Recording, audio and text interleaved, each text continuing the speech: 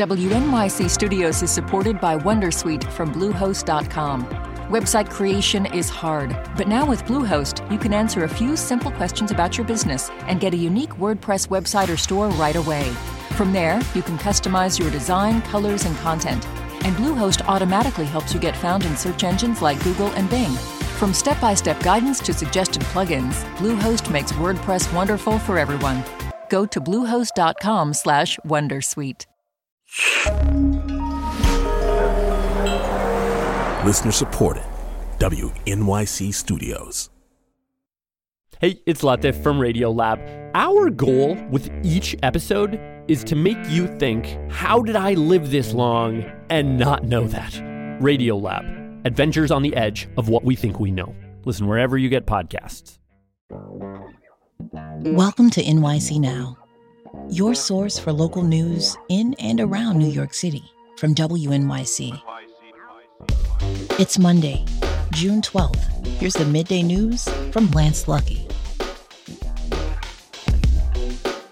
A federal court hearing tomorrow will look into a series of disturbing recent incidents at Rikers Island. Steve Martin is the federal monitor overseeing the jail complex. He says the Adams administration has been so resistant to providing information that he can't even be sure how many people have died there this year. WNYC's Matt Katz spells out the federal monitor's concerns.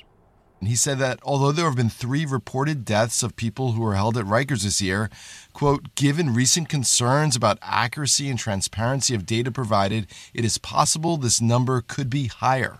City officials deny claims that there have been more than the 3 reported deaths this year, but the Department of Correction recently announced it would end the de Blasio-era practice of notifying the press when someone dies in a detention facility. History was made at the 76th Annual Tony Awards last night at the United Palace in Washington Heights. For the first time ever, non-binary actors were among those who took home the awards. J. Harrison Ghee was named Best Actor in a Leading Role for the musical Some Like It Hot, and Alex Newell won Best Featured Actor in a Musical for their role in Shucked. Kimberly Akimbo took home the award for Best Musical, and the family drama Leopoldstadt was named Best Play. The ceremony was almost canceled because of the writer's strike, but the union agreed to let it go on without picketing as long as it was unscripted. The air quality across our region remains much better than last week, but the website airnow.gov does currently rate it at 100, the top of the moderate range. So if you're unusually sensitive to particle pollution, you may want to limit your time outdoors and wear a high-quality mask if you must be out. Music helps us celebrate, contemplate, cope, and connect. And we've got the stories to prove it. Join me, Terrence McKnight, for the new season of the Open Ears Project, a podcast in which people tell us about the piece of classical music that has meant the most to them. That music might even wind up being meaningful for you. The Open Ears Project. Listen now wherever you get podcasts.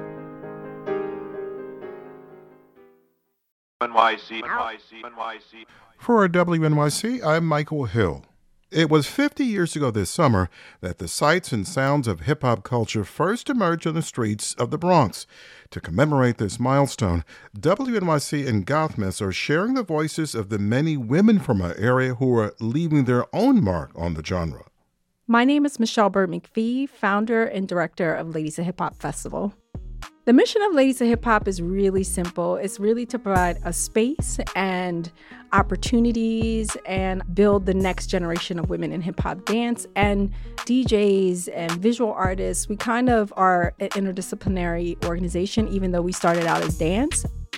What inspired it? I would love to say something really deep, but the real honest truth is I was a co-founder of an all-female hip-hop company in Philly, and this was the time where I was spending a lot of time in New York and DC just hanging out. So most of my friends that were women in dance were in New York, and they were these powerhouses. You know, I just wanted to dance more with them, and I wanted to train my company. So Ladies of Hip Hop was really just like a way to have really dope women hang out together. And I think pass the culture on in a way that a lot of us weren't experiencing it at the time. The festival was founded in 2004. So at that time, women weren't teaching as much. We were around. We've always been around.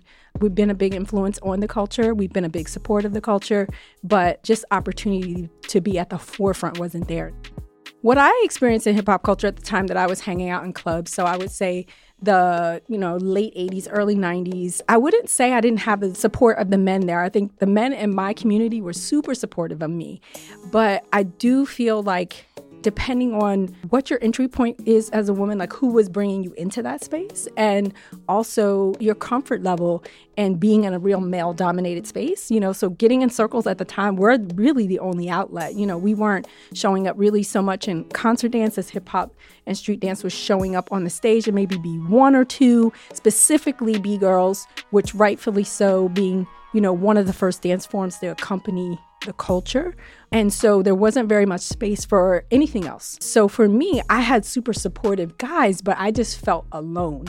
What advice would I give to a young girl? Number one, believe in yourself. We're not told enough. Never let anyone deter you from what it is you want to do, and especially not because you're a woman. Michele Byrd-McPhee is the founder and director of the nonprofit organization Ladies of Hip Hop. Thanks for listening. This is NYC Now from WNYC. Be sure to catch us every weekday, 3 times a day, for your top news headlines and occasional deep dives. And subscribe wherever you get your podcasts. More this evening.